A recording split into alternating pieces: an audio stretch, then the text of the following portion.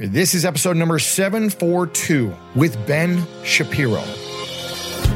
Welcome to the School of Greatness. My name is Lewis Howes, former pro athlete turned lifestyle entrepreneur, and each week we bring you an inspiring person or message to help you discover how to unlock your inner greatness. Thanks for spending some time with me today. Now let the class begin.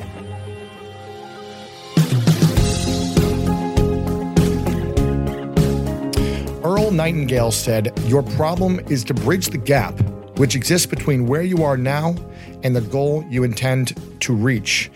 And our guest today is so well known all over the world, on the internet and on college campuses everywhere. His name is Ben Shapiro. He is a very popular political commentator, best-selling author, writer, and lawyer. He has written several books and published his first one as a teenager.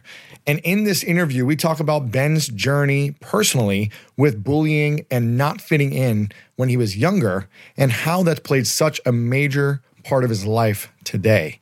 How to take away personal judgment in a debate. Ben is one of the best debaters in the world, and he talks about how to take away the personal judgment and the feelings in a debate so that you can win every single time. Also, the power of looking within first when you have a problem, as opposed to blaming and looking out, taking full responsibility of the situation, and how to be solution-focused, not problem-focused in life and business. Now, Ben is extremely controversial online.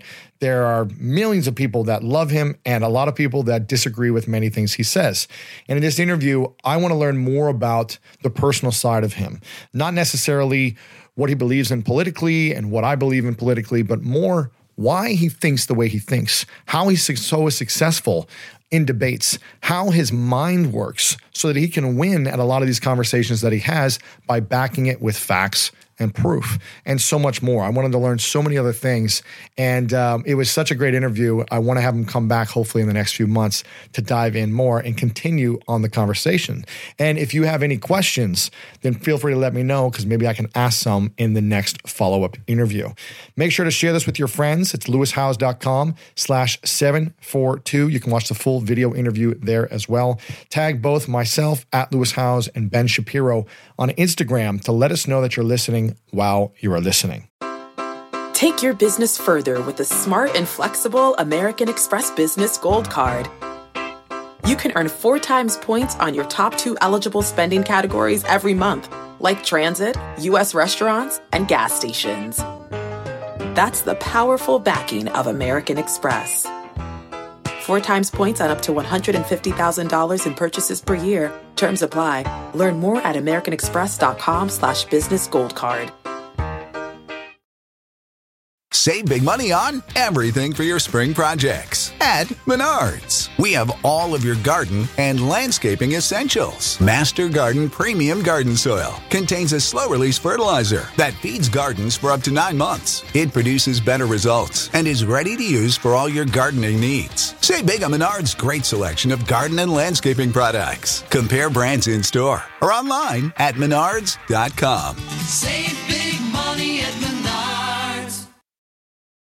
Want to connect with a family member who doesn't speak your language? Then check out the language learning program Rosetta Stone on desktop or as an app. Rosetta Stone is designed to immerse you in the language you're learning through an intuitive process. Plus, the True Accent feature even gives you feedback on your pronunciation. And with a lifetime membership, you have access to all 25 offered languages. Get started today. Visit rosettastone.com/pod50 to get 50% off your lifetime membership now. That's rosettastone.com/pod50 for 50% off.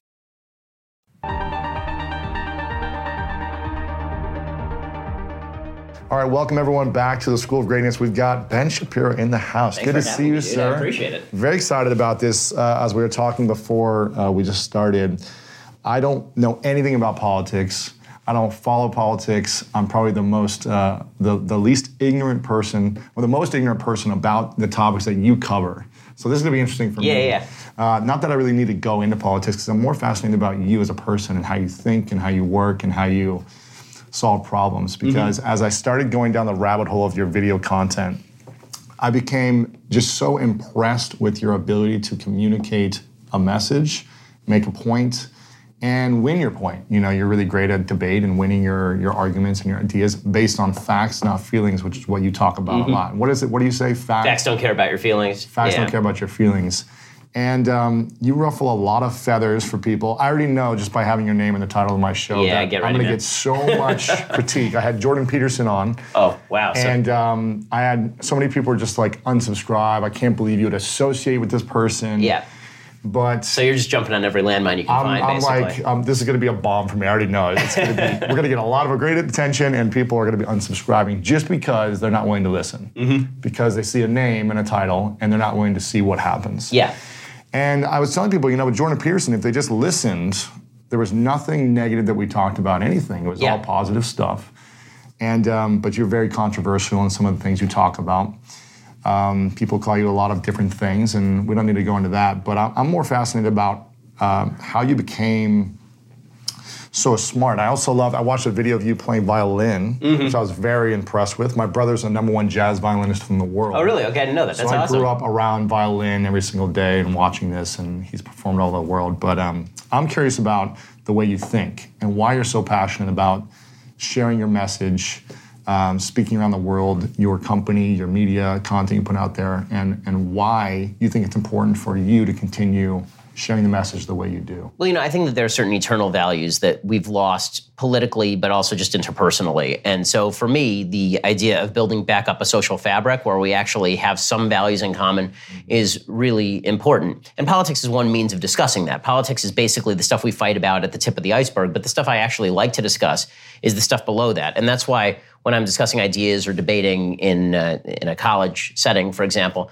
I'm much less interested in debating sort of the vagaries of what's going on in the White House and much more interested in sort of root issues as to how do we balance things like our desire for liberty and our desire for communal commitment and capacity. These are things where we actually have to have serious conversations about what matters to us so that we can reach any sort of conclusion or at least clarify where we stand on the issues. Because what you find usually is that there's just not a lot of clarity in political conversation. And so my job is to try and drill down and not only make as clear as possible what I'm saying, but also try and elicit from the person I'm talking to what is their root core position and what is there for me to disagree with or agree with. And this is the part I've always found a little bit frustrating about the level of controversy that's associated with me is that when I was at Harvard Law School, my favorite professors were all people who are on the left. I got a recommendation for law firm jobs from Lani Guinier, who's as far on the left as it's possible to be. She was so far left that when I think it was Clinton nominated her for Undersecretary of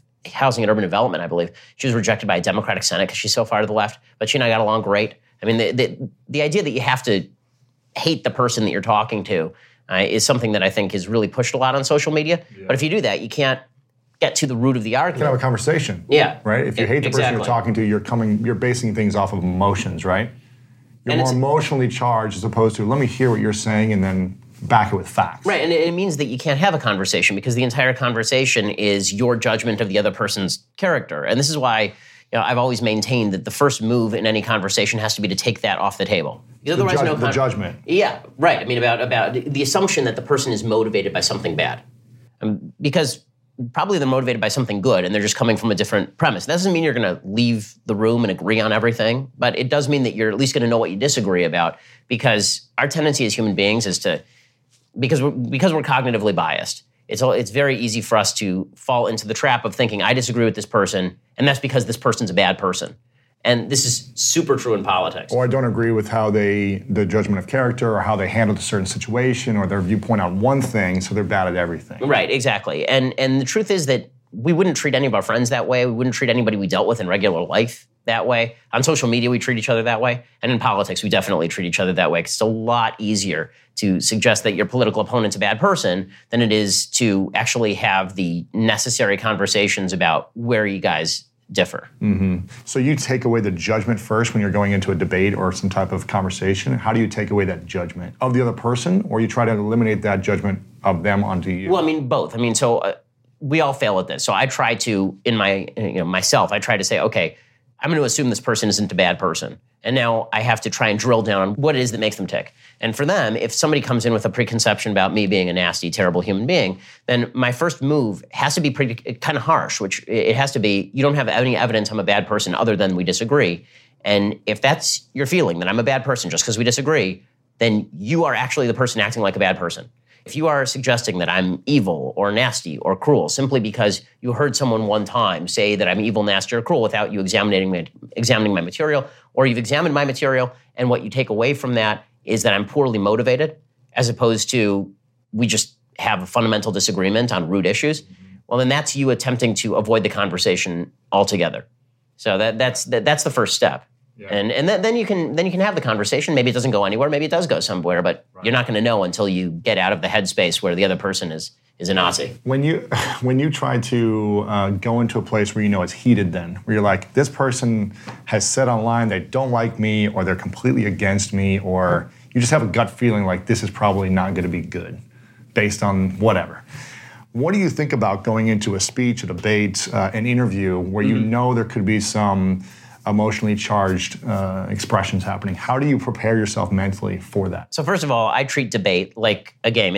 I watch game tape, in other words. So before you're like an elite athlete. Yeah, when it comes to this stuff, yeah. I mean, when it comes to debating somebody, I actually will sit there and I will watch how they debate, what are their tactics, what are their favorite tricks to use, what are their favorite facts that they cite. Maybe they've got a point, and I haven't considered that point, so do I have to adjust my viewpoint in order to make room for that point? But you actually have to study this stuff, and I think most people go and debate and they just think, okay, well, I'm just going to go out there and say what I want to say.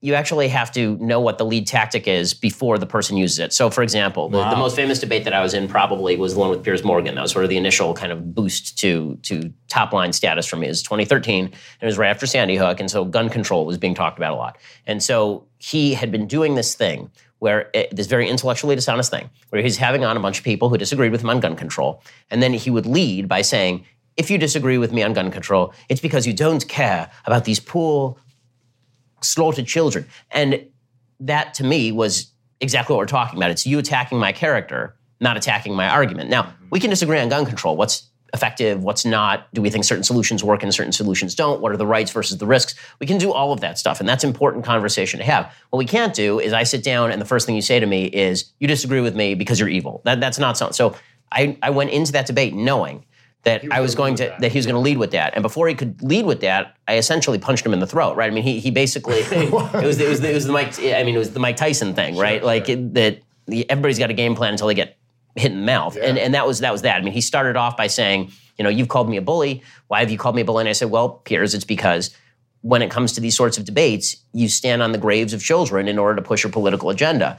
And he got very offended. And I said, well, if you want to have a conversation about the topic, we can do that. But if you're going to suggest that I don't care about dead kids because I disagree with you, then we can't have a conversation. You're just being a jerk. And there was no place for him to go because that was his only tactic.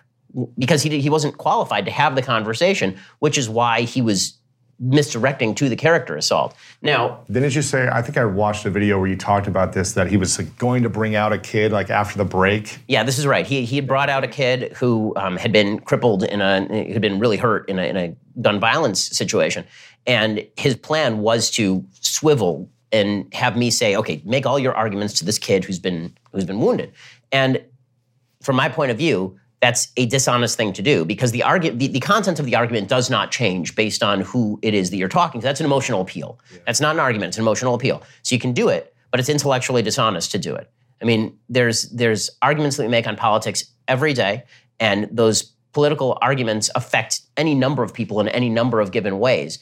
The question that you have to ask as an intellectually honest person is, what is the best solution? Understanding that bad things happen in the world. And if your argument changes because you're talking to one audience versus another audience, there's a level of dishonesty to that. And so once I did that, once I said, basically you're emotionally manipulating your audience by stacking the deck against me, he couldn't do that anymore because the trick had been called out. I mean, it's like watching David Copperfield make an airplane disappear, but once you know what he's doing, you can't unsee it, right? Once you know how the woman is being sawed in half, you understand that there's actually that the woman's not being sawed in half, that the table has a deeper part of it. Right. And you can't unsee the trick at that point. Wow. Do you ever go into a situation where you kind of do the Eminem 8 Mile, yes, I've said this, and yes, I've said this, and I'm bad here, or whatever? 100%, yeah. I do that one all the time because as a person who's been writing a syndicated column since I was 17 years old, sure, I've said some really dumb stuff, right? I mean, I've said some stuff that I regret. I have a full column that I put online called Here's a Giant List of All the Dumb Stuff I've Ever Said, right? Because I think that it's important to do that. And some of that stuff was said a year ago or 2 years ago. as human beings, it's our job to grow and change. And not only that, to evaluate where we've gone wrong in the past. One of the things that's kind of nasty about our current political environment is that people made a mistake 10 years ago. And now they don't hold by that. They've never provided any evidence that they doubled down on that. And now we're going back 10 years ago and digging up stuff that they said in order to destroy their careers. I mean, the most obvious example recently was Kevin Hart, where you go back and you find a tweet that he wrote in 2010, and now he can't host the Oscars in 2018 because he said something back in 2010. He tweeted something about how it was an anti-gay tweet, or he suggested that he suggested he wouldn't want his 5-year-old son to be gay.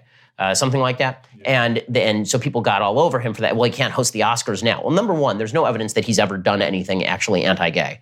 Number two, we actually have to, if we're going to do this, we actually have to evaluate the question as to whether you should be barred from hosting the Oscars if you would prefer that your 5-year-old son be heterosexual versus homosexual, which I think is actually an interesting conversation. But more than that, regardless of all that, it's now 8 years later, and you're digging back through some guy's history because you saw he's going to host the Oscars. You saw the Heisman Trophy winner, right? The Heisman Trophy winner. And within a day, they're digging through his old tweets. And they find he called one of his friends gay when he was 14 or something. Yeah. And now he's forced to apologize.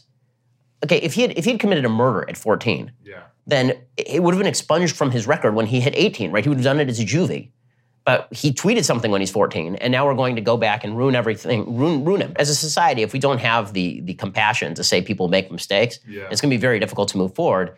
Is your goal to ruin other people, or is your goal to actually forward the conversation? And so to that end, if somebody calls me on something and I feel like I've done something wrong, I'm more than happy to repent for. I mean, as a religious person, I repent 3 times a day to God. So I'm more than happy to repent for stuff that I've said in the past that I think is bad or stupid or wrong. I write, as I say, I have a full 3,000-word column about it. When people alert me to stuff that I don't remember everything I've ever said, when people alert me to stuff that I've said that's dumb, then I'll go back and I'll update it. I mean, it's a constantly updated list. What is a moment where you wish you would have taken back something you've said? You're like, you know what, that was really one of the dumbest things I've ever said or done or interacted with, Maybe I shouldn't have pushed it that far. So, I mean, this sort of stuff happens all the time. I mean, first of all, because I was writing when I was 17, there are several columns I wrote when I was 18, 19, 20 years old that are half-baked, stupid, ridiculous. Yeah, and what an 18-year-old would say. Yeah. Right, exactly. And so I've said that was dumb, shouldn't have done that. I've actively rejected my own writing on that score. In terms of kind of interpersonal relations, so a few weeks ago, to take an example, there was a speech that I did at a particular university. I'm not going to mention the university for reasons that are going to become obvious as the story continues. And it's in front of a couple thousand people. And a transgender person gets up and is asking me about my position on transgenderism, which is that men are men and women are women and women can't become men and men can't become women. Very controversial, but that's the way I feel about this. And so it happens to science. In any case, we're discussing this. And this transgender person, very nice person, is really pressing me on the issue. And we're going back and forth. And at one point, this person brings up his personal story. He's a genetic male who is a transgender woman. And when I speak publicly about my rule when I use pronouns is that when I'm speaking publicly about the issue, because I believe that gender is biologically based and that he and she are descriptions of biological status, not of subjective mental states. Because of that, when I speak publicly about this, I use biological pronouns in the same way I've always used biological pronouns, as have most human beings, virtually all human beings throughout human history. In any case, so a transgender woman, you were saying, I will say he for a transgender woman. Even if they ask, will you use she? It depends on the scenario. Right. So it depends if it's public or not. So if it's personal, one-on-one. If it's one-on-one, for sure. Gotcha. Right, because then it's just being rude not to. Yeah. But if we're discussing it in the context of should I use transgender pronouns or be forced by society to use transgender pronouns, then the answer is no. So on national TV, I've done that, right, and been physically accosted for doing that. Right, I just watched that. Yeah, exactly. So my position is that in interpersonal relationships, and I did an interview with Blair White, a transgender woman, specifically about this. We were out to dinner, and Blair and I were out to dinner. I would be calling Blair she if there were a third person at the table, because why be a jerk? But it's not the same thing when you're talking about, as a society, what should our standard be for he and she? Are these subjective terms, or do these actually mean something? In any case, this conversation goes on, and the transgender woman starts telling his personal story, and I said, I really don't want to do personal story stuff, because personal story stuff, there's no way to avoid this becoming offensive and emotionally charged. And this person insisted on telling a personal story. And at a certain point, this transgender person said something, and I said something, and the person became very offended and started to cry and walked out of the room. And I regretted how the entire exchange went. So, I mean, perfect example. So in that case, what I did is I knew the organizers of the event. The organizer of the event, it turns out, knew this person. I called this person. I asked them if they wanted this removed from the video version of the tape because I didn't want this to go out and embarrass, and it turns into a Ben Shapiro destroys video or something nasty like that. And so we cut it out of the tape. I had breakfast with the person the next day to make sure that they were okay. Right? I mean, when things don't go the way that they should, then I want to make sure that they do. So, I mean, I think this is what anybody of good heart should be trying to do, and we all make mistakes in that process. Yeah. One of my favorite parts about my job is that I get the opportunity to travel a lot. And in fact, I'm recording this right now while I'm in Mexico. And actually, I was thinking about something that I wanted to share because I get a lot of questions from so many people about different side hustle ideas. So here's one for those of you out there that are on the go a lot like I am, or traveling a lot. When you're staying in your Airbnb on your trips, have you ever thought about how you could be making extra money by hosting through Airbnb while your home is vacant? If you're interested in an extra stream of income, Airbnb hosting is an easy place to start, and it's like giving your home some company while you're away. Your home might be worth more than you think. Find out how much at airbnb.com/host. So listen, we all know life is full of yada yada, like those quote unquote free trials that somehow still charge your card for something, or when companies have those sneaky gotchas hiding deep in the fine print. And I know you've dealt with yada yada before, like those bills that keep going up and up for no reason at all, or when budget airlines promise a cheap fare but then charge you for every little thing until you realize you're paying more than you would have somewhere else. And yes, it is possible to outsmart yada yada, like triple checking airline deals to make sure all you need is already included, but you don't take yada yada in life. So don't take yada yada from your wireless provider. Metro by T-Mobile has no contracts, no credit checks, no surprises, and nada yada yada. Stop by one of over 6,000 Metro stores nationwide. When you get a new car or a new home, your first reaction might be to say things like, oh yeah, or I can't believe it, or booyah. But what you really want to say is the one thing that can get you the help you need. Like a good neighbor, State Farm is there. State Farm is there with the coverage you need for your car, your home, and even boats, motorcycles, RVs, and other things that matter to you. With a State Farm agent, you know someone is there to help you choose the coverage you need. With so many coverage options, it feels good knowing you can find what fits for you. And when you need ways to get help, State Farm gives you options there too, in person or on the phone with your local agent, or on statefarm.com, where their award-winning app State Farm lets you do things your way. So when you need help protecting the things that matter most, remember to say, like a good neighbor, State Farm is there. Well, that's powerful. So you had a one-on-one with this person and they felt fine. It was fine, yeah, exactly. It was fine. They understood your position, and you're not going to all agree. Not all of us are going to agree. Exactly, but we can still treat each other civilly and be nice people to each other. And just because we disagree on a public position, even one as fraught as that, doesn't mean that we can't be human beings to each other. Absolutely. Who was the most influential person in your life growing up? Well, I would say that my parents, obviously. My dad was extremely influential. So my home life was my parents have been married for, let's see, they're married for nearly 40 years at this point. So thank God I grew up in a, well, actually, no, they've been married longer than 40 years, actually. I grew up in a very stable home. It was great. My mom worked, my dad stayed at home. So that was unusual. My dad was a musician. My parents came out to LA so he could write for film and TV. That didn't really work out, but my mom ended up as a film exec. So having a degree in education. So my dad was home with me. And so that meant that, and I have 3 younger sisters. So he was home with all of us. And so that meant that I was constantly talking with my dad about ideas and him recommending books for me to read and me reading books that he didn't recommend. And because he was a musician, I got very into music and I was a very highly trained musician. And so are some of my younger sisters, actually. And so he was really influential in my life, obviously continues to be influential in my life.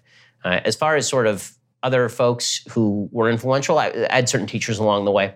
I had a fourth grade teacher in public school named Miss Janetti, who's, I believe, now at the Burbank Unified School District. And she was just wonderful. I mean, really focused in on kind of being creative in how I was educated, because I had to skip certain grades. I skipped 3rd and I skipped 9th. So when I skipped into her grade, she was really great about that. And she also understood that she could be exacting with me. And people ask, like, what's the most memorable thing that somebody's ever said to you?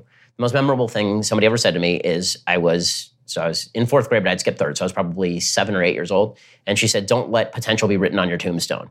So this is, and so it's pretty, deep stuff for a kid who's 8, maybe. But she was like that, and she was great. The principal of the school, Carolyn Brum, was also terrific. And then I had a teacher in high school who was named Anthony Miller, who was a really good writer and had studied at Trinity College in Dublin. And so he was really creative in his writing, and that had an impact on me in terms of how I wrote. Wow. What was, since your dad was with you a lot during the days, what was the greatest lesson he ever taught you? Well, I think that the biggest lesson he ever taught me is to take everybody you talk to seriously. So with my dad, there really is no gap. I mean, folks who know him, and a lot of folks where I work know my dad, they know that he treats everybody exactly the same. So he whether it's a member of his family or whether he's the kind of person where if you get in an elevator with my dad, he will have your entire life story by the time you get out of the elevator, and it doesn't matter. Yeah. Exactly, it doesn't matter if it's one floor. He'll be your best friend by the end of he has met so many people on airplane rides. That's how my dad is, but he was also like that with us as kids, meaning that if I had a question, he took it extremely seriously and tried to get the best answer. He always addressed me as though I were an adult when I was a kid, and he took that stuff very seriously. And so for me, that's always been the case, and I think that's one of the reasons why my show and the stuff that I do has particular appeal to young people, because I'm treating these ideas seriously and I'm not dumbing them down for young people. I think there's this perception, first of all, number one, I'm still relatively young, right? I'm only 34 still, but part of that is also in politics, people who think they know a lot about politics tend to think, okay, well, if I translate this into second grade level, then that's what people really need. They need me to dumb this stuff down to a level they can understand. I think people are capable of understanding a lot more than they think they're capable of understanding if they're treated with respect in how this stuff is presented. I mean, when I present, I'm presenting at a relatively high level. Yeah. I use some $5 words, and I cite philosophers, and I cite data from actual think tanks, and people like that. People want that. People are hungry for that. Pick it up. Yeah. Yeah, they're sick of nostrums. Politics is all nostrums. It's all a bunch of people who are just spitting at you slogans, bumper sticker slogans.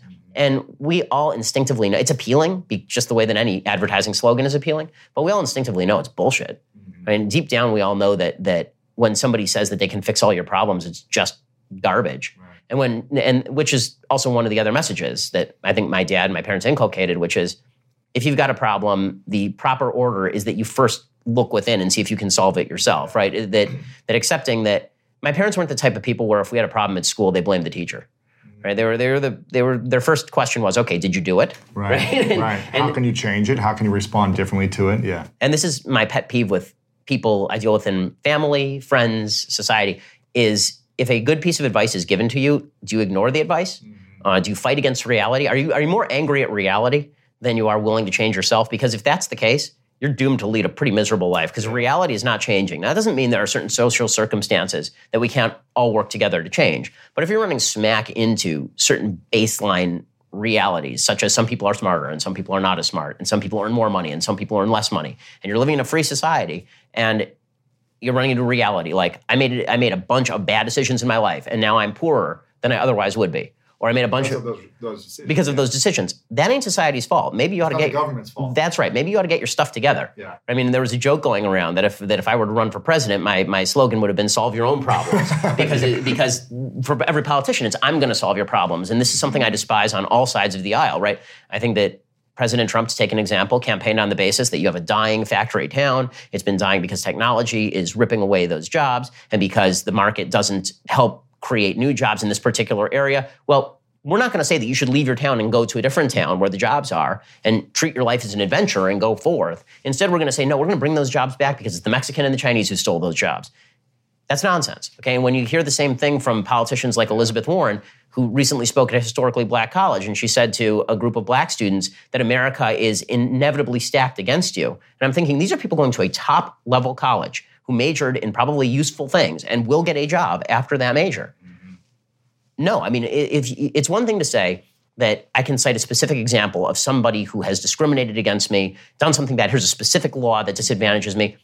If you're solutions focused, then you should be asking, okay, what is the problem and what is the solution? But I think that we as a country and just generally human beings, we're oriented toward being problem focused, meaning that something bad happens and we think, okay, how can we complain about this problem? How can we blame this problem on somebody who's not me? As opposed to, okay, how can we solve this problem? How can we take ownership? Yeah. How can we do something about it? And my wife and I have a basic rule that this applies in relationships also. So my wife and I have a basic rule that came up very early in our marriage. So my wife was a lovely person, and as my listeners know, a doctor. She is she does a thing that I think many women do, and she will want to talk to me about a problem. And as a man, my first instinct is, okay, here's what we should do. Let's fix it, yeah. And she gets pissed, right? Because she doesn't want the problem solved. She just wants to talk to me about the problem because it makes her feel better. Why can't you listen more? And so I said to her, that's fine, but I need to know up front in the conversation, is this a problem-solving conversation? Right. Or is this a me hearing you conversation? Yes, tell me so you understand. Right, so this is an actual rule in our house, so that when we start addressing a problem, I'll say to her, and she doesn't get offended because she's awesome, I'll say to her, is this a you want me to give you a solution problem, or is this a you just want me to listen to you? And very often she'll say, I just want you to listen. It's like, okay, good. Now I know. Because what's the worst for guys is you say, right, so here's the problem, and here's 3 ways you can solve it. And she's like, what are you talking about? Why are you? So, I think that's true in politics also. Yeah. We mix up what it is that we want out of our politicians. We pretend that what we want out of our politicians is solutions. What we actually want out of our politicians is sympathy. The problem is that sympathy does not create solutions. Right. Sympathy is just a way for people to pander to you for votes and money. Sympathy, you should be viewing your politicians like you view your plumbers. Do they solve the problem? You shouldn't be viewing them like right. You shouldn't be viewing them like you view your psychotherapist. Do they hear me? Do they listen to me? Wow. It's interesting because about 10 years ago, I was playing professional football, kind of like minor league football. I was getting $250 a week, so it wasn't like I was making a lot of money, but I was doing what I loved. And I got injured, and I was sleeping on my sister's couch for about 1.5 years afterwards. I didn't have a college degree yet. This was in 2008 when the economy was pretty bad, and people with degrees weren't even getting jobs. And I remember thinking at the time, I was like, how am I going to get out of this? And can someone help me out? And this is going to be a struggle. I was thinking, like, there's got to be a better way for people like me who can get taken care of. And then I realized after my sister lovingly kicked me off her couch after 1.5 years. She was like, you need to start either paying rent, get a good job, do something. I remember saying, okay, what if I could solve this problem? As opposed to being a victim to society, what happened to me or whatever, what if I could solve this problem and be in complete ownership of every decision I've made up to here? And I think one of the reasons I don't follow politics or watch the news or do any of that stuff is because I try to instill what you talked about with people on this show, which is like, how do we overcome our own challenges by not putting the blame on someone else, by not hoping for someone else to save us or rescue us or to give us a higher minimum wage or whatever it may be, but how can we develop skills with the society we're in? How can we develop new skills, be more valuable to society so that we can earn more? How can we take care of our health better so we're not sick and needing medicine or someone to supplement that through whatever it may be, some financial aid through medicine? How can we just take care of our lives better and improve the quality of our life? And I think when we can focus more on improving the quality of our lives, the political things don't really matter as much. Well, this is right. Like what's happening in the world doesn't matter. What John Adams said, and I think this is right, is that the Constitution of the United States, and what he meant by this is freedom, is really only built for moral and religious people. What he meant by that really is that if you've got a group of people who are waiting around for somebody else to save them externally, you can't have a system where even we can take care of each other, right? There are going to be situations in which the community needs to come together and take care of people who legitimately can't take care of themselves or are going through a rough stretch. Understood. All that's right. But if you don't have a group of people who are motivated not to take advantage of that, or who are not being told by politicians that they should be taking advantage of it, or that society has a duty, why don't we focus on our own duties more than we focus on everybody else's duties to us? We focus a lot on rights in our society. We have a right to X, Y, and Z. We focus very little on what are our duties to ourselves and to society. And that doesn't make us happier, it makes us more depressed. What's the difference between rights and duties? So there are a couple different visions of rights, and I think that this is where we actually get political. So I think that there are two different visions of rights. According to people on the right, on conservatives, what rights are things that you have a right to do X without government controlling you. So basically, these are called negative rights. This is the parlance that's sort of used, is that you have a right against the government. So for example, I have a right to free speech. What that really means is the government does not have the ability to compel me to speak in a certain way.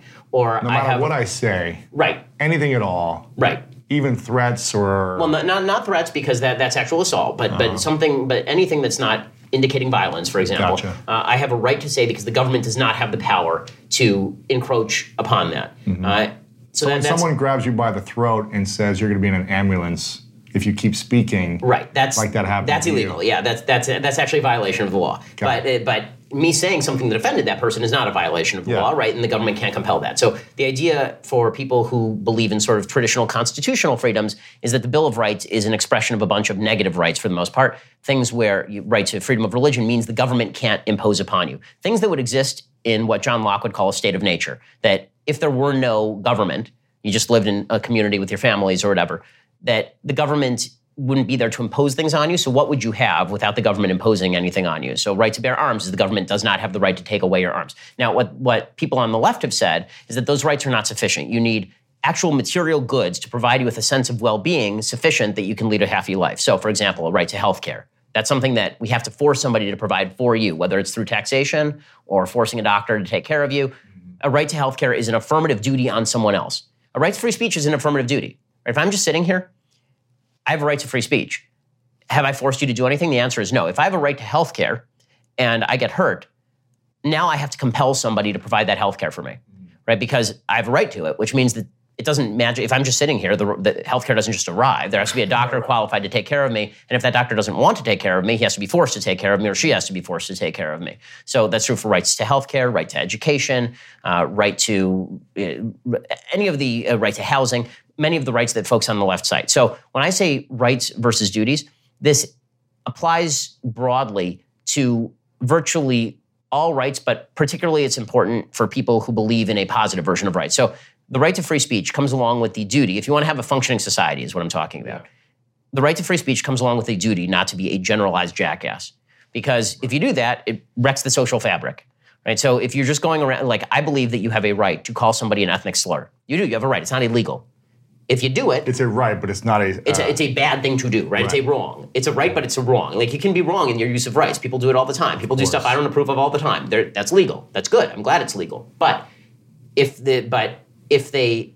people act like jackasses within the bounds of their rights all the time, there's no social fabric. We can't live together, right? If you're just offending people all day long, then what's the point of being here? Right, exactly. And if the offense comes with a point, as in we actually have to have a substantive conversation, that's one thing. This is a conversation I had a lot during 2016 about President Trump, and also a conversation I had about a couple of folks who are kind of alt-right in like Milo Yiannopoulos, for example, is they would say things that were deliberately taboo just to say, I want to say something that's taboo because we have to break political correctness. And what I said was, political correctness is only bad if it's trying to bar speech that is valuable, meaning that if there's a politically correct taboo against using the N-word, agree, very bad to use the N-word. No one should use the N-word. I'm not going to say the N-word just to violate the politically correct taboo because it's bad to say the N-word. But if you're going to tell me that it's political correctness says that I am no longer allowed to say that male and female are biological categories, that's a valuable thing that has ramifications for society. There, I'm anti-political correctness.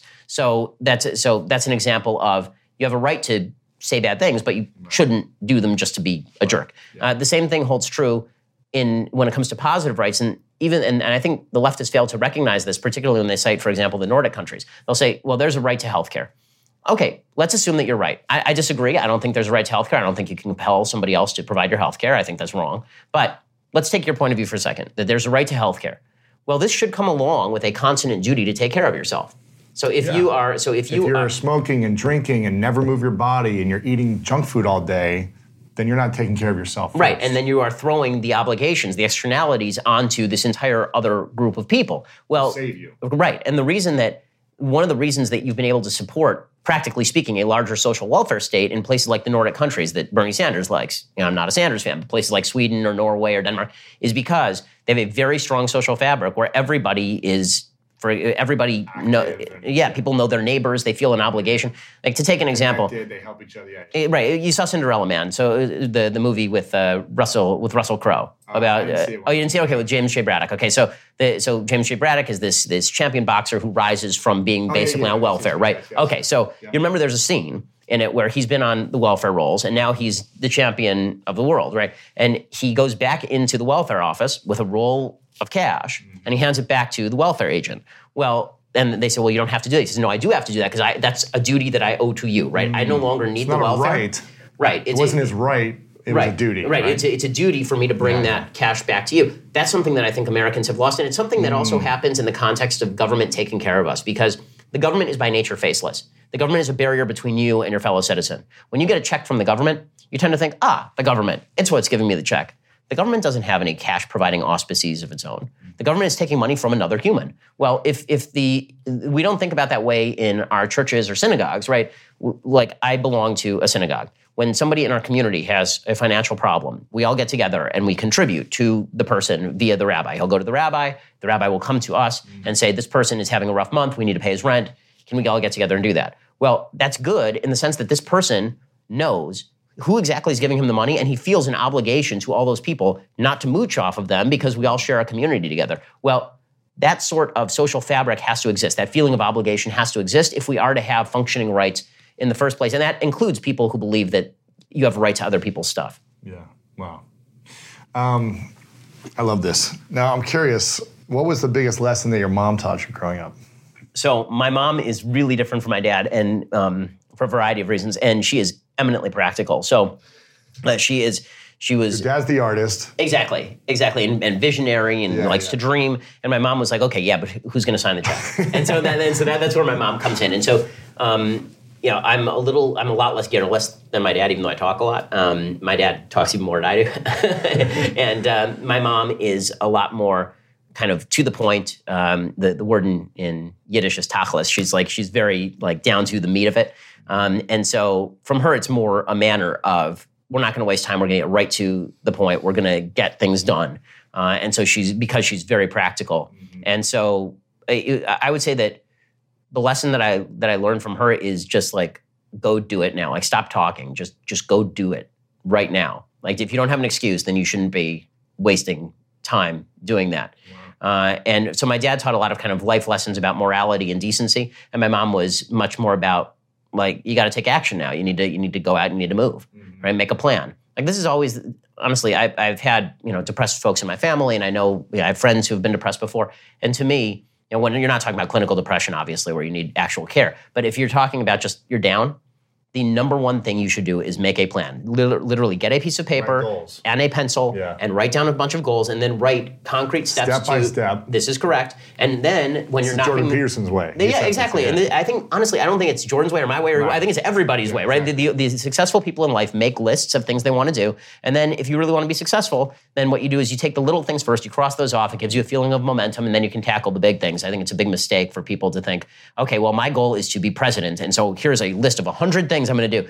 How about take out the garbage first? Yeah, make your bed. Right, as Jordan says. Yeah, exactly. Yeah, I think the key is that's why routines and habits are such a big hot topic right now. It's just when you have a routine where you do something every day, you build momentum, you start to feel better, you feel less depressed. And if we don't have something to aim at, then we are aimless. Want to connect with a family member who doesn't speak your language? Then check out the language learning program Rosetta Stone on desktop or as an app. Rosetta Stone is designed to immerse you in the language you're learning through an intuitive process. Plus, the True Accent feature even gives you feedback on your pronunciation. And with a lifetime membership, you have access to all 25 offered languages. Get started today. Visit rosettastone.com/pod50 to get 50% off your lifetime membership now. That's rosettastone.com/pod50 for 50% off.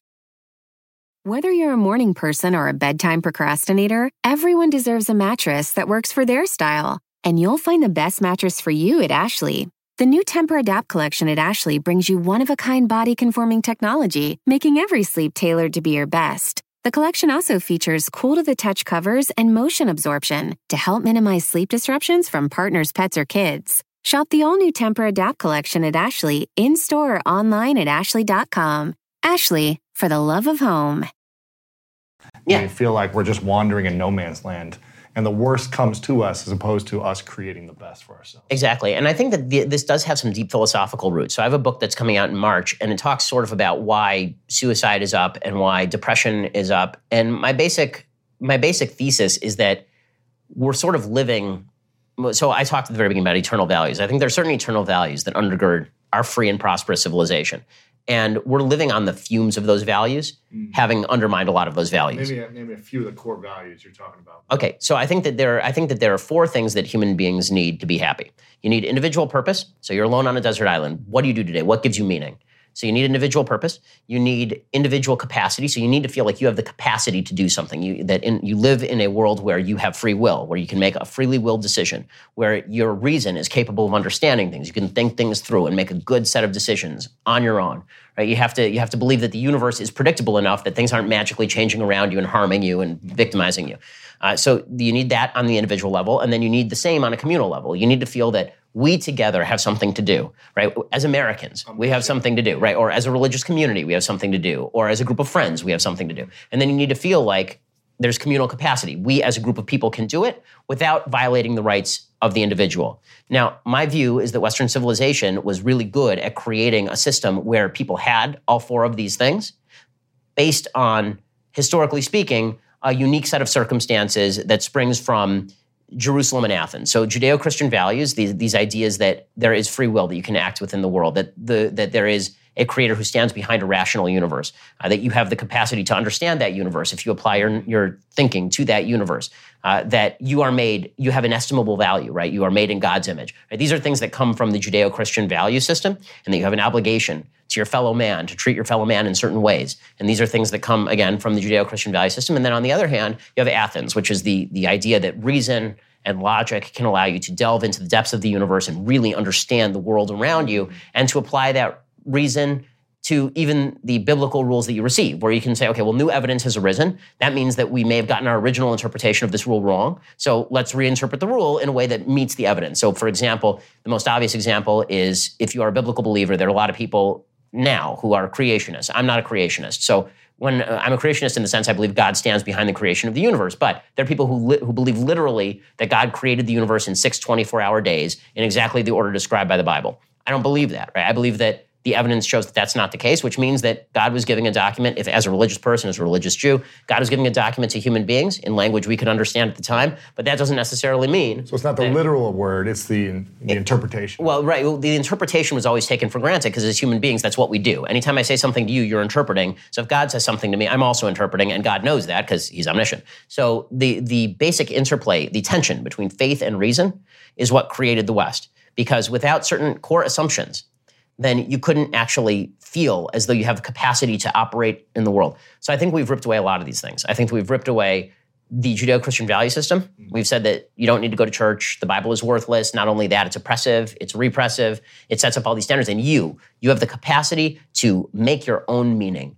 People suck at making their own meaning. But you have the capacity to make your own meaning.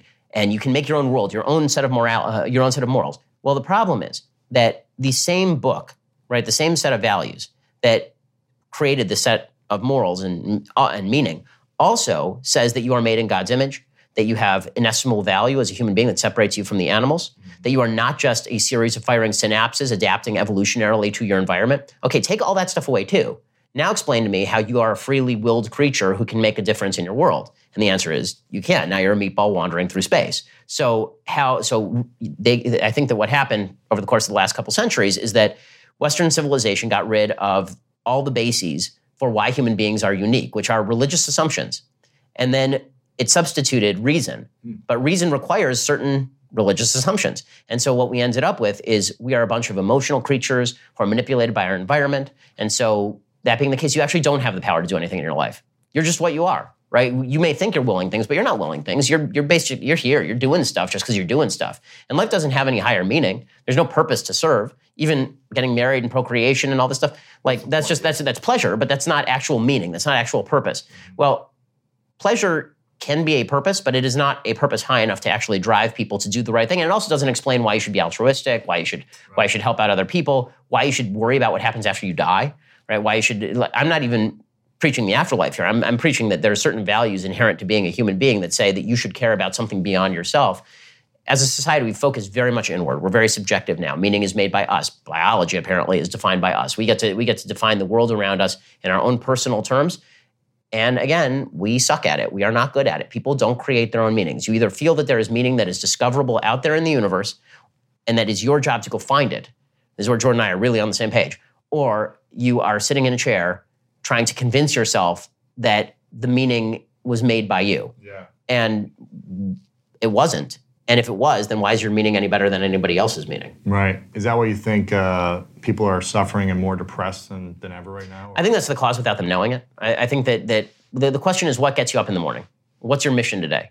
And I think that we've been basically, as long as you don't look at it, you're okay, right? As long as you don't look too deeply at the problem, you're all right. So you just say, okay, well, my goal is to act morally today. And you say, okay, well, where do morals come from? And then we all get very uncomfortable, right? Well, I know what's right. I'm a nice person. Okay, define nice. Define person. I mean, define all these terms. But those having no roots, that's why if you strip 3 layers down, then none of it makes any sense. And so I think that you've seen this manifest in basically, well, I'll let everybody do what they want. I'll do what I want. Now I'll be happy. And that's not right. I mean, happiness, according to Judeo-Christian values, was in service of God. And in Greek thought, happiness was, at least in large part, living in coordination with reason. And so we've said we don't have to live in coordination with reason to be happy. And we've said we don't need to serve God or our fellow man in order to be happy. So what exactly is it that's supposed to make us happy?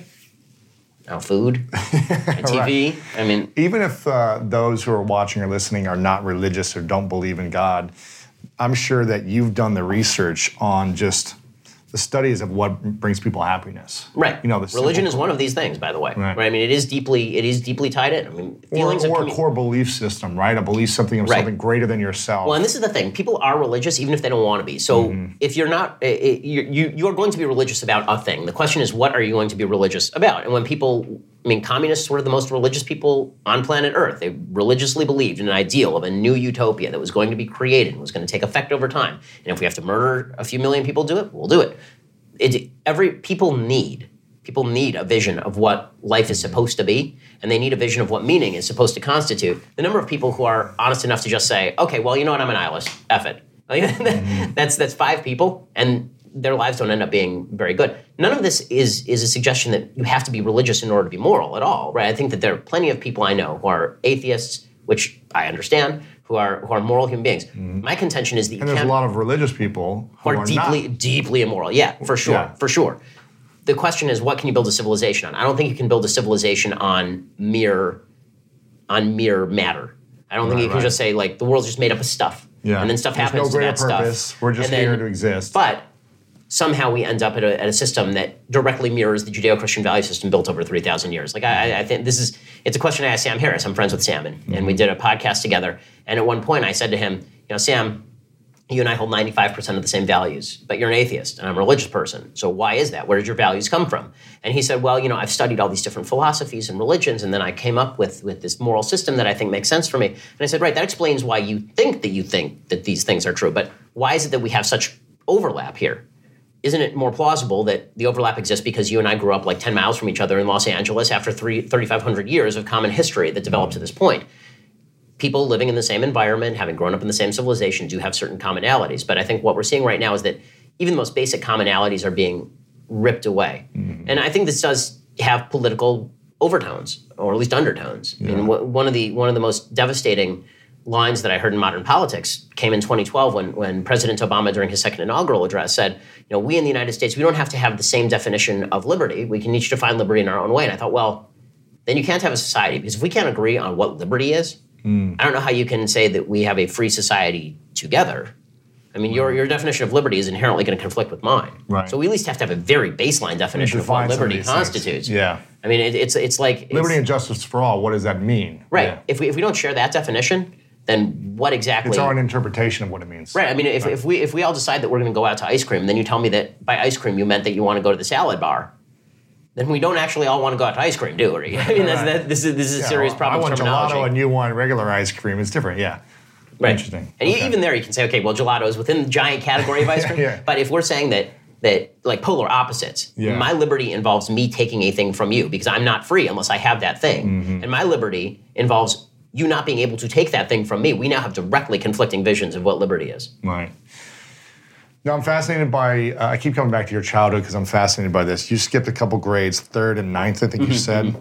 And you went into UCLA at 16? Yeah. Right? You started UCLA at 16? And I'm assuming you took like college credit classes when you were like 13, I'm assuming, in high school, right? You probably took some advanced credits early in your high school years. What was that like, jumping the first grade?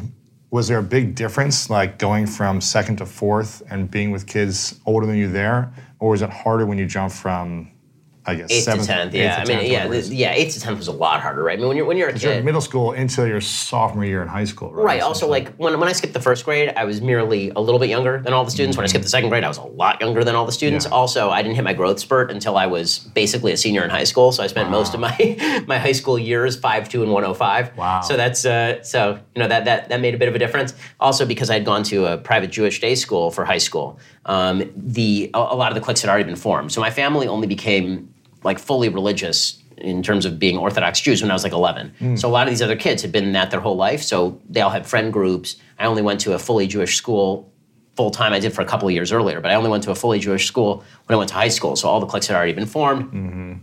So I was an outsider coming in, then I skipped a grade. This is like a few hundred students? Yeah, a couple hundred students. The whole high school, right? Right, well, there's a boys' school and a girls' school. They kept them separate, which is typical in Orthodox Jewish day schools. And so it was probably 200 students in the boys' school and 200 students in the girls' school, something like that. So it was small. We lived in the valley, and the school's in the city. So that meant that almost all the students were from the city. So I didn't know anybody, and so yeah, socially it was pretty difficult. And also I was a little smart ass. I mean, I was one of the smarter kids in the class, even after having skipped. And so that's not conducive to leading a rich social life. Sure. So that was high school was rough. Yeah. What was the biggest challenge for you? Was it that you kept speaking out, or you didn't feel like you could share your voice because people were making fun of you, or? I mean, mostly it was that you know how kids are. That if you're not part of the in group, you're part of the out group, or there is no out group. Even if this religious, loving, does not matter. Does not matter. Community experience. People are still people. Religion is based on the assumption that people are still people, and religion proves it out, man. There are a lot of religious people who treat each other viciously, and this is particularly true when you're talking about teenagers who are just by and large trying to fit in and human figure beings. out life. Yeah, I mean, you're the worst version of you, aside from when you're 2, which I know because I have a son who's 2. Right. Aside from when you're 2, and you're completely a selfish person. Yeah. But until you hit adulthood and actually experience responsibility. When you're like 14 or 15 and mom and dad are taking care of all your bills and you can and your laundry and your food and your bed. Giving you, and when you're going to an upper class Jewish school, they're giving you a car, right? I mean, like it's like that that you didn't have to pay for, right? Exactly. Like that does not tend to breed particularly great behavior. And it does breed a certain group mentality also. I mean, there's a herd mentality among kids, obviously, and among people generally, but it is very strong among teenagers. So you spent 2 years in high school then, essentially, right? Three years. So yeah, 10th, 11th, 12th, yeah. Gotcha. Did you feel like you were the outsider the whole time? And what were people saying or doing to you? Oh, yeah. I mean, I was the outsider the whole time for sure. I mean, I would be physically accosted. There was one situation where I was on... there was kind of a weekend getaway, and there was one situation where guys legitimately like held me down in a bed and hit me with belts. No way. There was a situation where, and then that concluded with them like somebody brought one pair of handcuffs. They dragged the bed frame outside the cabin and then handcuffed me to the bed frame in front of like the entire school. So it was good times. The guys and the girls? Well, the girls weren't there, so this is just guys. But it was still so horrible. But could you imagine if it was the guys and girls? Oh, if girls been there, it would be even worse. But I was having my own level of unsuccess with the girls as well. So right. So they were hitting you with belts, pinning you down and hitting you with belts, and then they handcuffed you to a bed outside. Yeah, that was the next morning. Yeah, and because and so high school was not a lot of fun for me. Was that your first year, sophomore year? That would have been. Yeah, I think it was either sophomore or junior year. Wow. I can't remember. Did it get better? Did it get worse? Did you? It got better than that. I mean, it wasn't like that every single day. That was definitely the low point. But it was, it was unpleasant. A lot of again, I don't think most of the kids there were like that. It's tough because you get in this group mentality when it's like everyone's rallying against a cause, right? Right, and and in school the cause is always somebody. It's always some kid. Yeah, exactly. And so, I was that for a while, and I was excited to get out of high school. I mean, I enjoyed like the learning aspect of it, but I was very excited to leave. And when I got to college, I was so happy, especially because when I was in college, I lived at home. So that meant I wasn't like with the other students full time. I was spending a lot of time commuting. But I would go to class and I'd learn stuff and then I'd leave and then I'd go write essays and read and then I'd go back to school and it was great. It was just great. And I got along with people in college because nobody in college cares how old you are really. Yeah, they just care that you're smart or you're kind or whatever in class. Yeah. Exactly. No, I loved college. I thought college was great. And then when I went to law school, I loved law school too. So high school was the worst of it for sure. Wow. But the question was, again, just the mentality was, what do you do about it? And how did you overcome it during high school? I just put my head down and pushed. I mean, it was. I never shut up. I mean, I never. It was not like I just kind of receded into silence or being sullen or anything. It was like, okay, well, this is how life is going to be. Okay, you take a few punches and you keep moving. Right. And that had been inculcated a little bit younger because when I went to middle school, even I used to wear a yarmulke to middle school, and it was a public middle school, so there was some issues there as well. So were you the only one wearing yarmulke? Oh yeah, really? It was Walter Reed Middle School. Not a lot of Orthodox Jews going there, so it was. So I was kind of a social outcast there too, and so again, you sort of learn to grow a thick skin, and you either just basically say to these people, "Go F off," or you knuckle under to it. Did you have any close friends? Middle school or high school where you could confide in or talk to? No. Zero? Not one kid? No.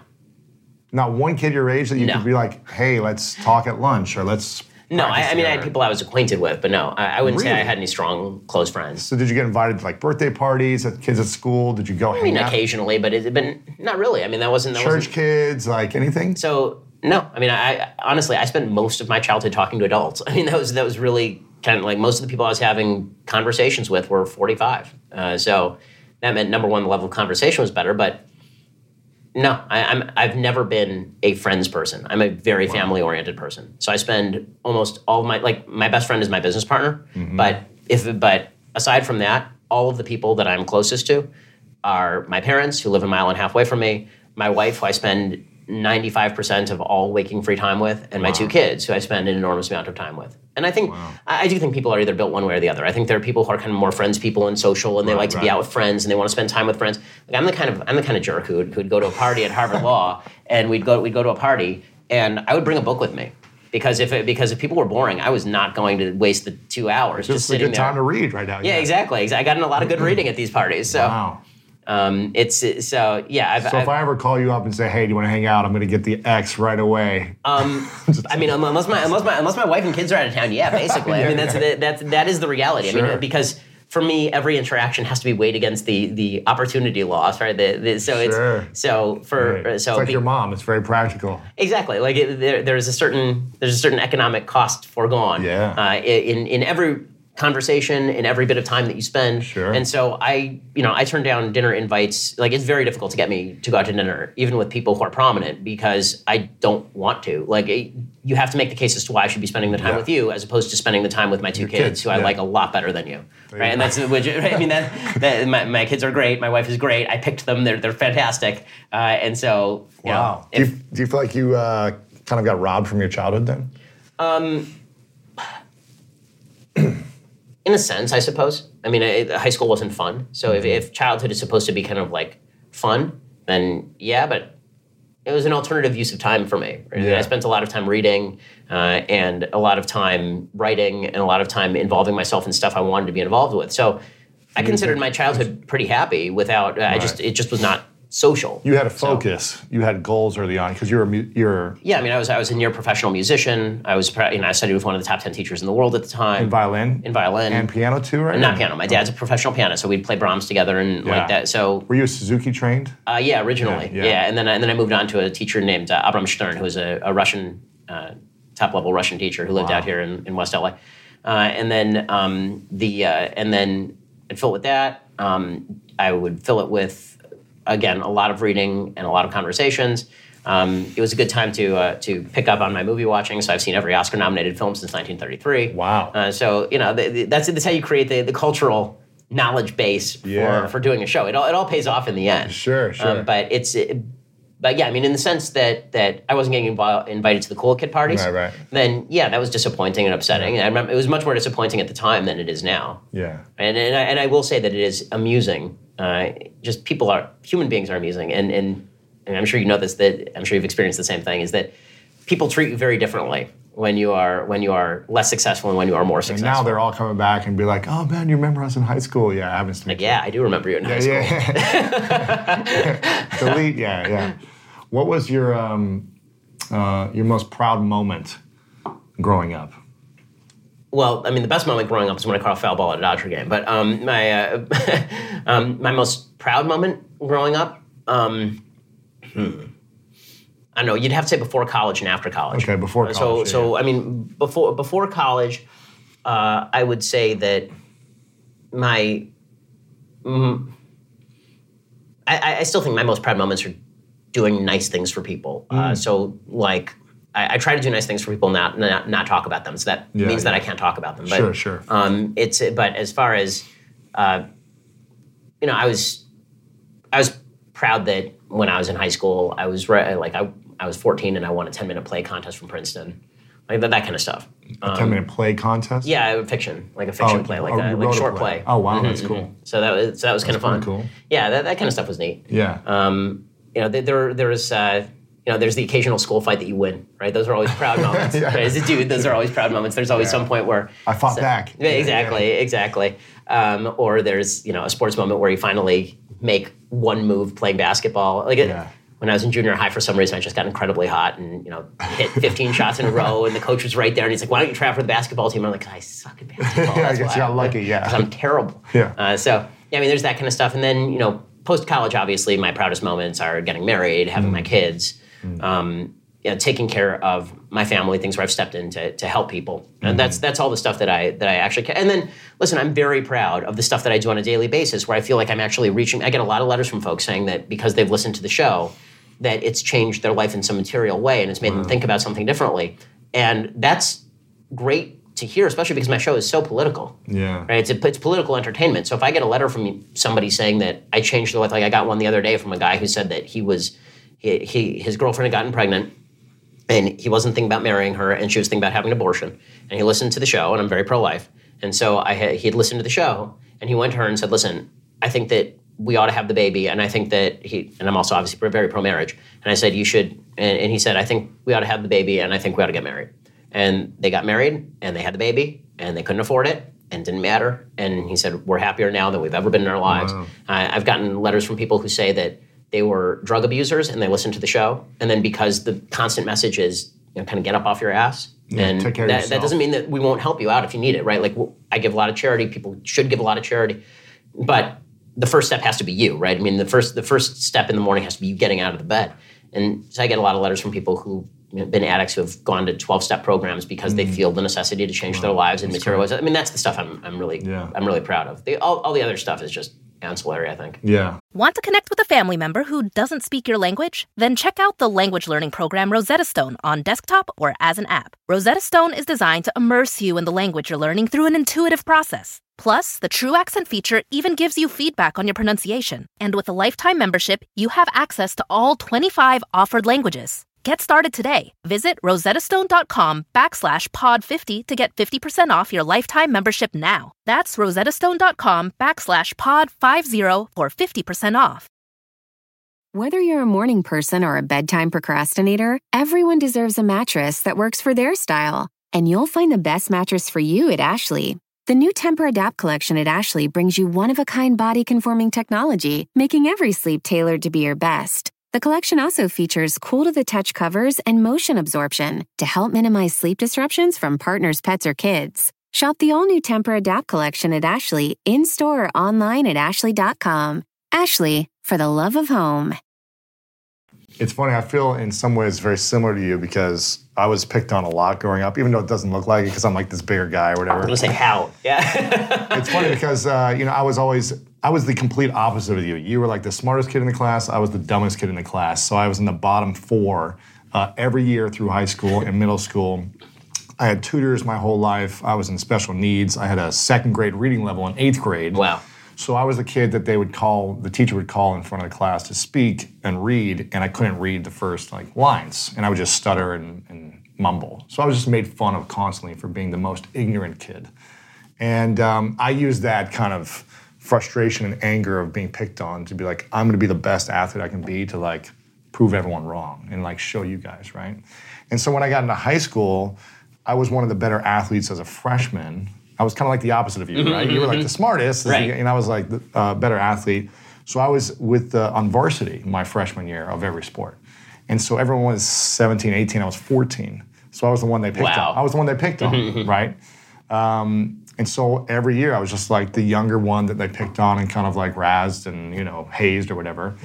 Until I was a senior, then all of a sudden I was like, oh, all the people I was hanging out with are gone. And I remember having a moment going into my senior year. I was like, all my friends and the ones who like picked on me the whole time are gone. I can either be like them to lower classmen, but I was like, that feels horrible to me. I don't want to just repeat what they did. So instead I said, I'm going to focus on trying to connect with everyone, like the geeks, the science people. I was in choir, I was in like musical plays. I did tap dancing, I did everything, and I was just like, I'm going to try to connect with all humans and learn about people, and not repeat what happened to me my whole childhood. And I think hearing you say like your most proud moments are when you give and when you're kind to people. And when you're in charity, when you're It violates my brand, but yeah. I think it's really inspiring to hear, because the same thing for me. It's like, I don't feel good when I'm just constantly, making money is fun and having these accomplishments are nice, but it's like the times that I'm in the most flow and in the most love and fulfillment is when I'm in service to someone else. Yeah. Or in service to humanity, which is what my mission is. And that's also the big thing, I think, is that learning from your own mistakes and mistakes other people have made dealing with you. Do you learn from that and you decide to react against that in a way that's better? Or do you just react to it and lash out because of it and decide that because somebody else did something bad, you also get to do something bad? And I think that the mark, as I get older, I think that the mark of a good person, or at least a person who's trying, is a person who wakes up in the middle of the night worried about the mistake they made the previous day. And how do you fix that? And the mark of a person who's going to have problems is a person who wakes up in the middle of the night angry at what somebody else did to them. Yeah. Because there are certainly cases where somebody's really victimized you in a serious way, and that's something we should all worry about and try and do something about. But most problems are not going to be overcome by being angry at stuff that's happened to you in the past, unfortunately. Reacting in a negative way. Now, I'm curious, if you had this normal childhood, let's say, right? You didn't skip grades, like kids were nice to you, they invited you to birthday parties, they like celebrated you as opposed to put you down and like whipping you with belts and crazy stuff. Do you think you would be as driven as a human being that you are today and as focused on, building everything you're building and having all these debates? I doubt it. I mean, really, because one of the things that you learn when you get beat on a lot is that you either have to care what people think or you really don't care what people think. And I think that it's something that doesn't help you when you're in high school not to care what people think, because caring what people think is what makes you popular in high school, and trying to cater to that crowd. And going into the herd as opposed to being like, screw you guys. Right, exactly. Yeah. But because I was sort of out of the herd from the time that I was young, it was like, okay, well, I don't care. And you say that enough to at the beginning, you do care, obviously. But at a certain point, you're like, and then at a certain point, you're like, you know what? But I actually don't. Like, my life is not materially worse because I'm not dealing with these people. And having followed them would have been dumb. Hanging out with, would I want to? And so I feel that same way about politics and principles. Like, I'm not somebody who has typically tended to move with the herd, and that's true on specific issues, and it's true, insofar as things like elections, right? In 2016, I took the most unpopular position you could take. I didn't vote for either major candidate. I did that as you announced it, too. I said that out loud. I said it repeatedly. I was extraordinarily critical of President Trump's character and personality. I still am. And it's not my job to please people. I mean, if people are pleased with me, then great. But it's not my job to please people. It's my job to say things that I think are true. And if I start sacrificing what I think is true in favor of pleasing people, then I'm not doing my job. I'm not being true. I'm not being honest. And people can sense that. I mean, you become a politician. Right, exactly. Authenticity is about saying a bunch of unpopular stuff, which is why politicians are generally inauthentic, because their job is to say stuff that people want to hear, or you don't win. Yeah. Right. But I guess Trump proved us wrong by saying a lot of things that people didn't want to hear. But yeah, I mean, I think that's right. But I think that we'll find out whether that's a lasting trend. I mean, not to get into 2016 election analysis, but I would say that President Trump won. I would say Hillary Clinton lost the election much more than President Trump won it. Yeah. I think that it is true that in politics there is this weird thing where people want to hear what they want to hear, but they also hate inauthenticity. And so his authenticity trumped her inauthenticity. Right? Obama was an authentic politician. He tended to believe all the things that he was saying. It didn't feel like he was pandering as much, even though I think that he was pandering. I think he was, but he was. Obama is who Obama is. I think I'm not even sure that Hillary Clinton knows who Hillary Clinton is, and I think it was a problem for her in 2016. Trump is exactly who he is, for better and for worse, right? I mean, for all of the things good about him and all the things bad about him, that dude is authentically what Donald Trump is. And people sense that, and so when they had the choice between, not even choosing between Hillary and Trump, because I don't think that's how most people came down to it. I don't think most people were like, should I choose one or should I choose the other? I think it was people who were like, should I go to the polls today or not? Right. And for people who thought Hillary was inauthentic, they're like, she's probably going to win anyway. Do I really want to waste my time today? Do I really owe that to her? And for people who thought Trump was authentic, like, I'm right, I'm going to the polls today. That dude's authentic. He's saying what I think. Right? And that was sort of the feel in 2016. Yeah. Wow. So you think if you had more of a normal childhood where you weren't as bullied or picked on or these things, where do you think you would be today? What would you be doing? I'd probably be a successful lawyer. Right. I mean, and that's what you did. You went to law school. Right. And then I worked at a law firm. And, part of being in a law firm requires you to be part of the social group. Because otherwise working at a law firm really blows. It's a terrible job, especially the early years. And for me, it was like, well, I don't care about any of this stuff. I mean, I was the guy who, and so the authenticity has its upside and its downside, right? When I was interviewing for law firm jobs, I was way too authentic for the interviewers, and it did not work well. I had the worst law school interview. I had the worst law firm interview record of anybody I've ever heard of at Harvard Law. I had 32 law firm interviews, and I got one offer. And I graduated cum laude from Harvard, and I'd written 3 books at the time, so my resume was pretty good. You got one offer. And I got one offer. But that's because I would be asked questions like, somebody would say, I remember one interview, they would say something like, well, why do you want to work in corporate law? Now, look, we all know the answer, why you want to work in corporate law, right? You've got $200,000 of debt, or $150,000 of debt, and no one grows up thinking, you know what I really want to do with my life? I want to spend the next 4 years of my life directly out of law school reading for page numbers and for missing commas and indents. Which is what you do. You work 2,100, 2,200 billable hours at a major law firm. You're there from 8 in the morning to 9 at night reading for page numbers and paginations. And so they said, why do you want to work in corporate law? I said, for the money. And which is the true answer, but not the good answer, right? Because I want to help people who are, wrongfully accused. But that's not even what you do at a corporate law firm, right? So you couldn't even say like, I want to be Atticus Finch or something. Instead, it's like, what do you want to do? What the answer they want is because I want the intellectual stimulation, and because I really like the back and forth, and I love the court system, and I really enjoy reading case law and all this stuff. And I was like, cash. That's why you're here, aren't you? I mean, what are you doing here? You're making $2 million a year as a partner. You're going to be doing this for $100,000 a year? I mean, and that was for me always an issue when it came to jobs was the money actually was, maybe this is because I grew up middle class, but middle class. Not poor, not rich, very middle class. And so like my first home where I lived until I was 11 was probably an 1,100 square foot home in Burbank, where we had one bathroom for 6 people, and I shared a one bedroom with 3 of my sisters. Wow. So it was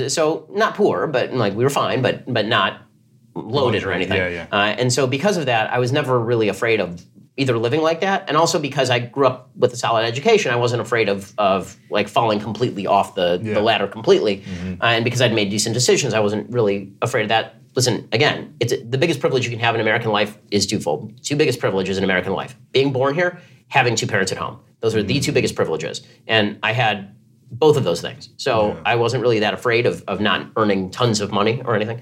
And so I never had to be forced into a position of I need to take a job just for the money. Like I worked at a law firm for 10 months, and the money, the initial pay at law firm, this is not like private information because it's true for every major law firm as of like 2007 when I joined. The initial pay at these law firms was about $180,000 a year. And it's a nice first salary. Which is a great first salary. It's a lot of money. Huge. I mean, it's a great second salary. It's a great salary, right? $180,000 a year is a lot of money. And I worked there for 10 months, and I hated it. I mean, just despised it. And after 10 months, I walked in and I quit with no job lined up and a mortgage because I just bought a condo with my wife. Here in LA, or was this? Yeah, it was in LA. And I walked in and I quit, and I took a job a couple months later working for Talk Radio Network, which was a syndicator for Michael Savage and Laura Ingraham for less than a third of the pay. And that was just the way, because I didn't feel fulfilled. I hated it. I remember turning to she was then my fiance. I remember turning to her and saying, I hate this so much. I'm miserable. I mean, I'd lost weight. Like I wasn't eating. And I said, I'm miserable. You're I already a skinny can't. guy. Yeah, exactly. I was down to like, I'm like, my normal weight is like 160, 165. I was down to like 138. No way. So I turned to my wife and I'm like, I'm just miserable. And she said, well, then you should quit. And her parents were like, no, don't quit. Her parents were like, don't do it. Yeah. Don't do it. You're making lots of money. And I was like, no, I quit. Well, the funniest part of that is when I quit, I walked into the senior associate's office, and I'm Doug. And I said, I can't deal with this. This is just the worst. I need to quit. And he was trying to convince me not to do it. And he brought in another senior associate who had played minor league baseball. And this guy, was still young. I mean, he's a senior associate, but that means he's like 31, 32. Mm-hmm. And you're 22. At this point, at this point I was 24. Mm-hmm. So 23. And so, 23. And 24. In any case, we all sat down, and Doug is trying to convince me not to quit. And then Andrew's trying to convince me not to quit. And I'm saying, like, guys, this is miserable. The hours suck. The work is boring. All the people here are jerks. You're being authentic, yeah. Right. And about 5 minutes into the conversation, Andrew turns to Doug, and he says, you know what, maybe I should quit. And he was dead serious. He was Andrew was the other senior associate. Wow. He turned to the other. He's like, maybe I'll go back to playing ball, man. I hate this. And so it turned from them trying to stop me from quitting into one guy trying to stop two guys. So I guess I was convincing it that he didn't end up quitting. I think he had a mortgage too. But then I walked in. The punchline to the story is I walked into the boss's office, the guy who ran the branch, and I said, I'm quitting. And he said, you'll never make as much money as this again. You're blowing it. You're never going to make anything like this money again. I said, well, then I guess I'll never make this kind of money again. I've wanted him to send my tax returns. I've wanted to send him my tax returns for so long now.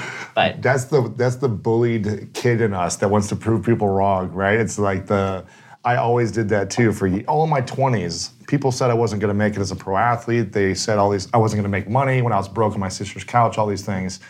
And now success is great revenge. It really is. It's the emails I get, the messages I get on Facebook from people from like back in the past. I'm like, this is just so funny to me.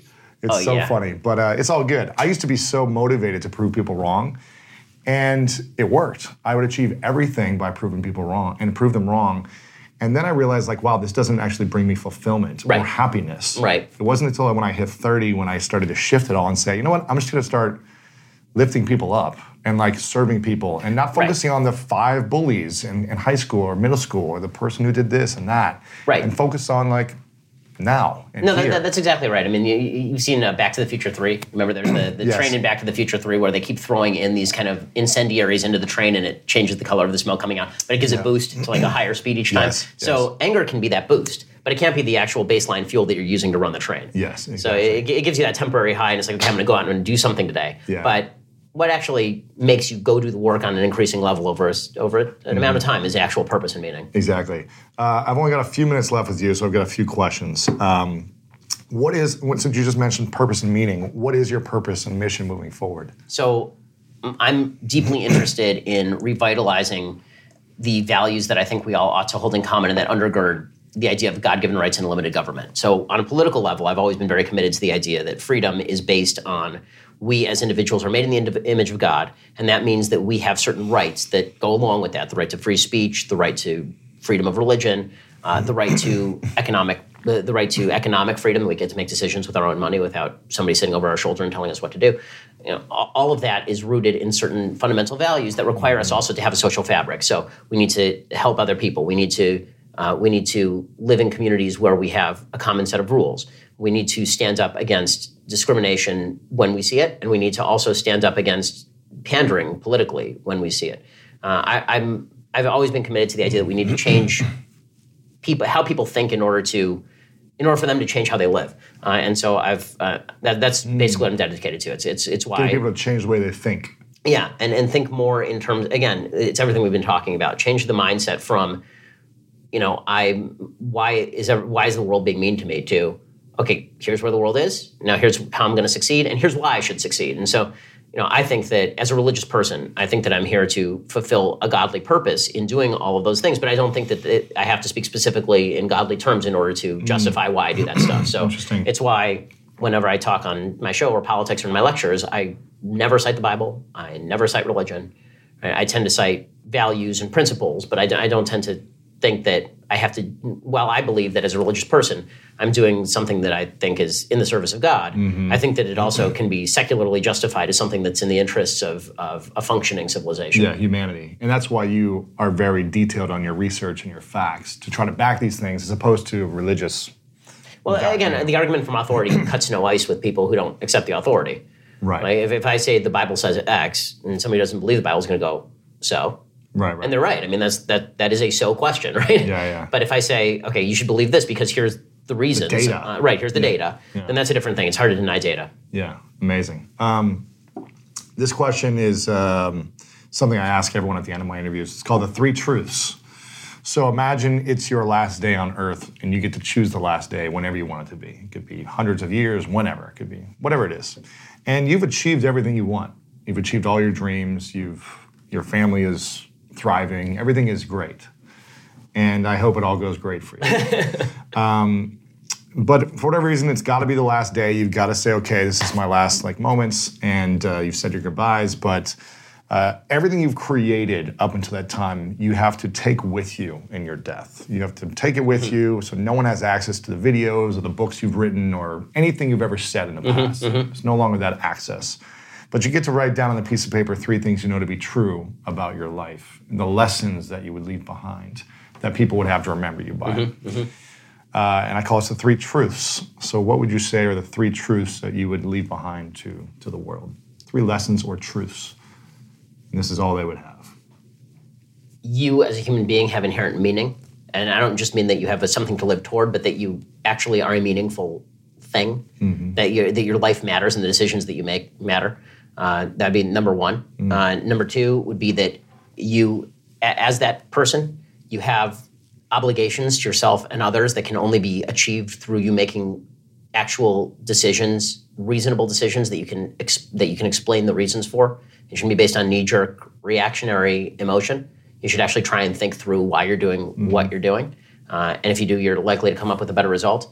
And 3, the money's in the banana stand. I mean, the third would probably be that you are going to be, that the power that you have been given in using that reason and being made with that inherent value mean that everybody else is given that reason and made with that inherent value too. And so you ought to respect their ability to have a conversation with you and use your powers of reasoning in order to convince rather than to compel. Because compulsion is the sign of a weak argument.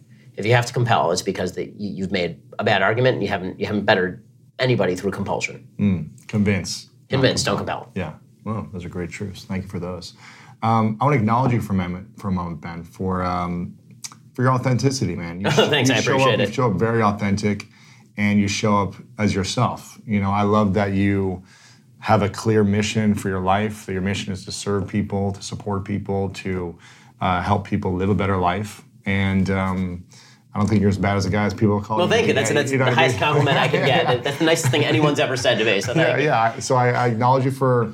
I acknowledge you for also overcoming a lot of challenges. I'm sure there's a lot of things that you didn't talk about that happened growing up that I can only imagine the amount of insecurities or guilt or shame or whatever that you felt. And so I acknowledge you for not destroying your own life in those challenges, but actually saying, how can I improve my life? How can I master skills with my music, with my art, with my debate skills, my intellect. You dove into mastery as opposed to depression.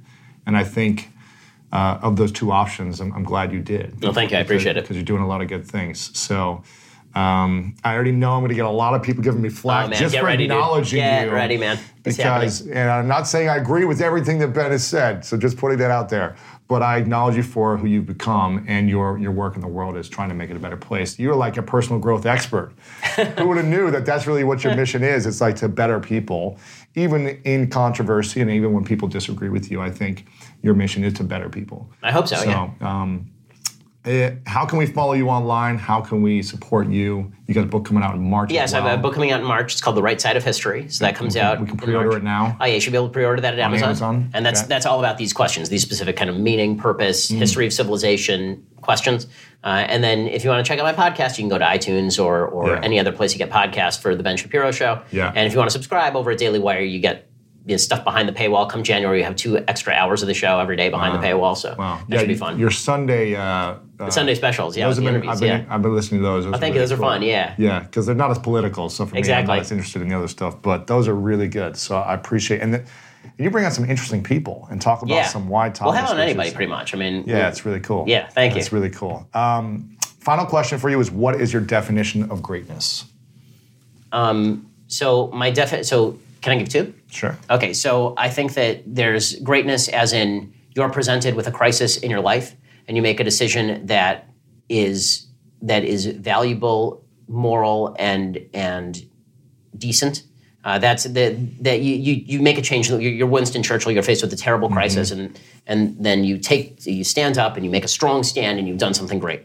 That's greatness in one sense, and I think the other sense of greatness is, I think, a more important sense, and that's just goodness. I said this about George H.W. Bush. I don't think that George H.W. Bush was a great president. I'm not even sure that he was a good president, but I think he was a good man. And it's a lot harder to be a good person than it is to be a great person. To be a great person requires you to stand up in a crisis, and it's kind of thrust upon you. There's a moment in time, you have to stand up, and now's the time when you make that heroic move, and that's what makes you a great man or a great woman or a great person. But being a good person, which is the process of making decisions that are beneficial to you and your family and moral every day, knowing that you're not going to be remembered, right? Knowing that all your friends and family will eventually die and nobody's going to remember you. We go to people's funerals and say, oh, we'll remember grandma for X. You won't. In 2 generations, nobody's going to remember what grandma did, right? I know because I don't know my great-grandparents. I didn't know them. Yeah. I barely know their names. But your legacy in being a good person lives on in the promulgation of a civilization of which you were a minute part. And so being a great person really means being a brick in the wall that is a civilization that is in and of itself great. Ben Shapiro, thanks, man. Appreciate it. This is fun, man. Thank you.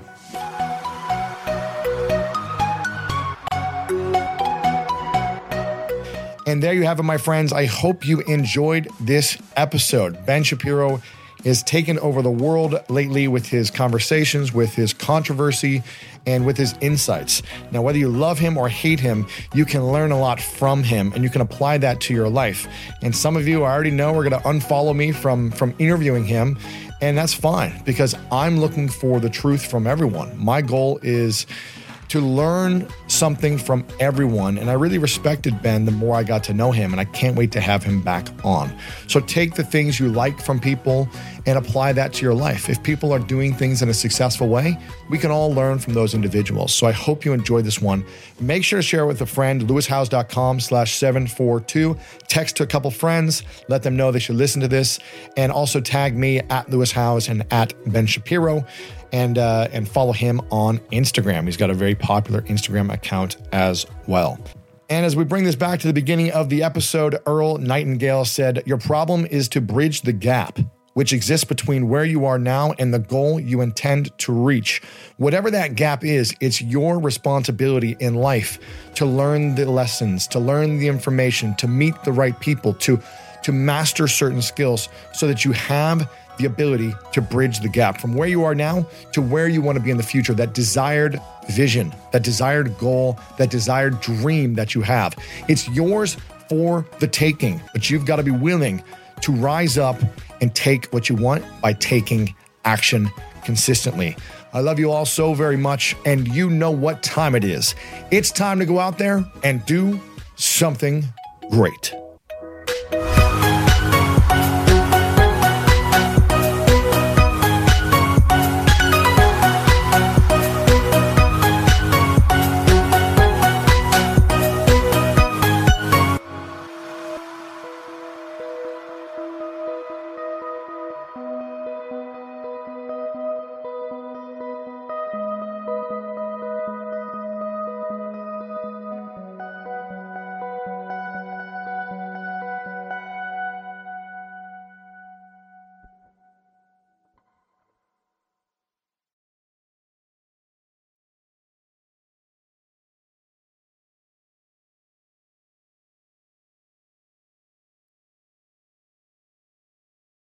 Whether you're a morning person or a bedtime procrastinator, everyone deserves a mattress that works for their style. And you'll find the best mattress for you at Ashley. The new Temper-Adapt collection at Ashley brings you one-of-a-kind body-conforming technology, making every sleep tailored to be your best. The collection also features cool-to-the-touch covers and motion absorption to help minimize sleep disruptions from partners, pets, or kids. Shop the all-new Temper-Adapt collection at Ashley, in-store or online at ashley.com.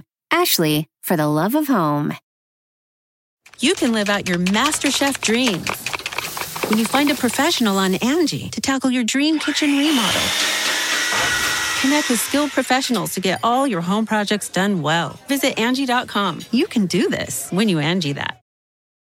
Shopify is the global commerce platform that helps you sell at every stage of your business. With the internet's best converting checkout, 36% better on average compared to other leading commerce platforms, Shopify helps you turn browsers into buyers. In fact, Shopify powers 10% of all e-commerce in the U.S. Sign up for a $1 per month trial period at shopify.com/podcastfree. All lowercase, shopify.com/podcastfree, shopify.com/podcastfree.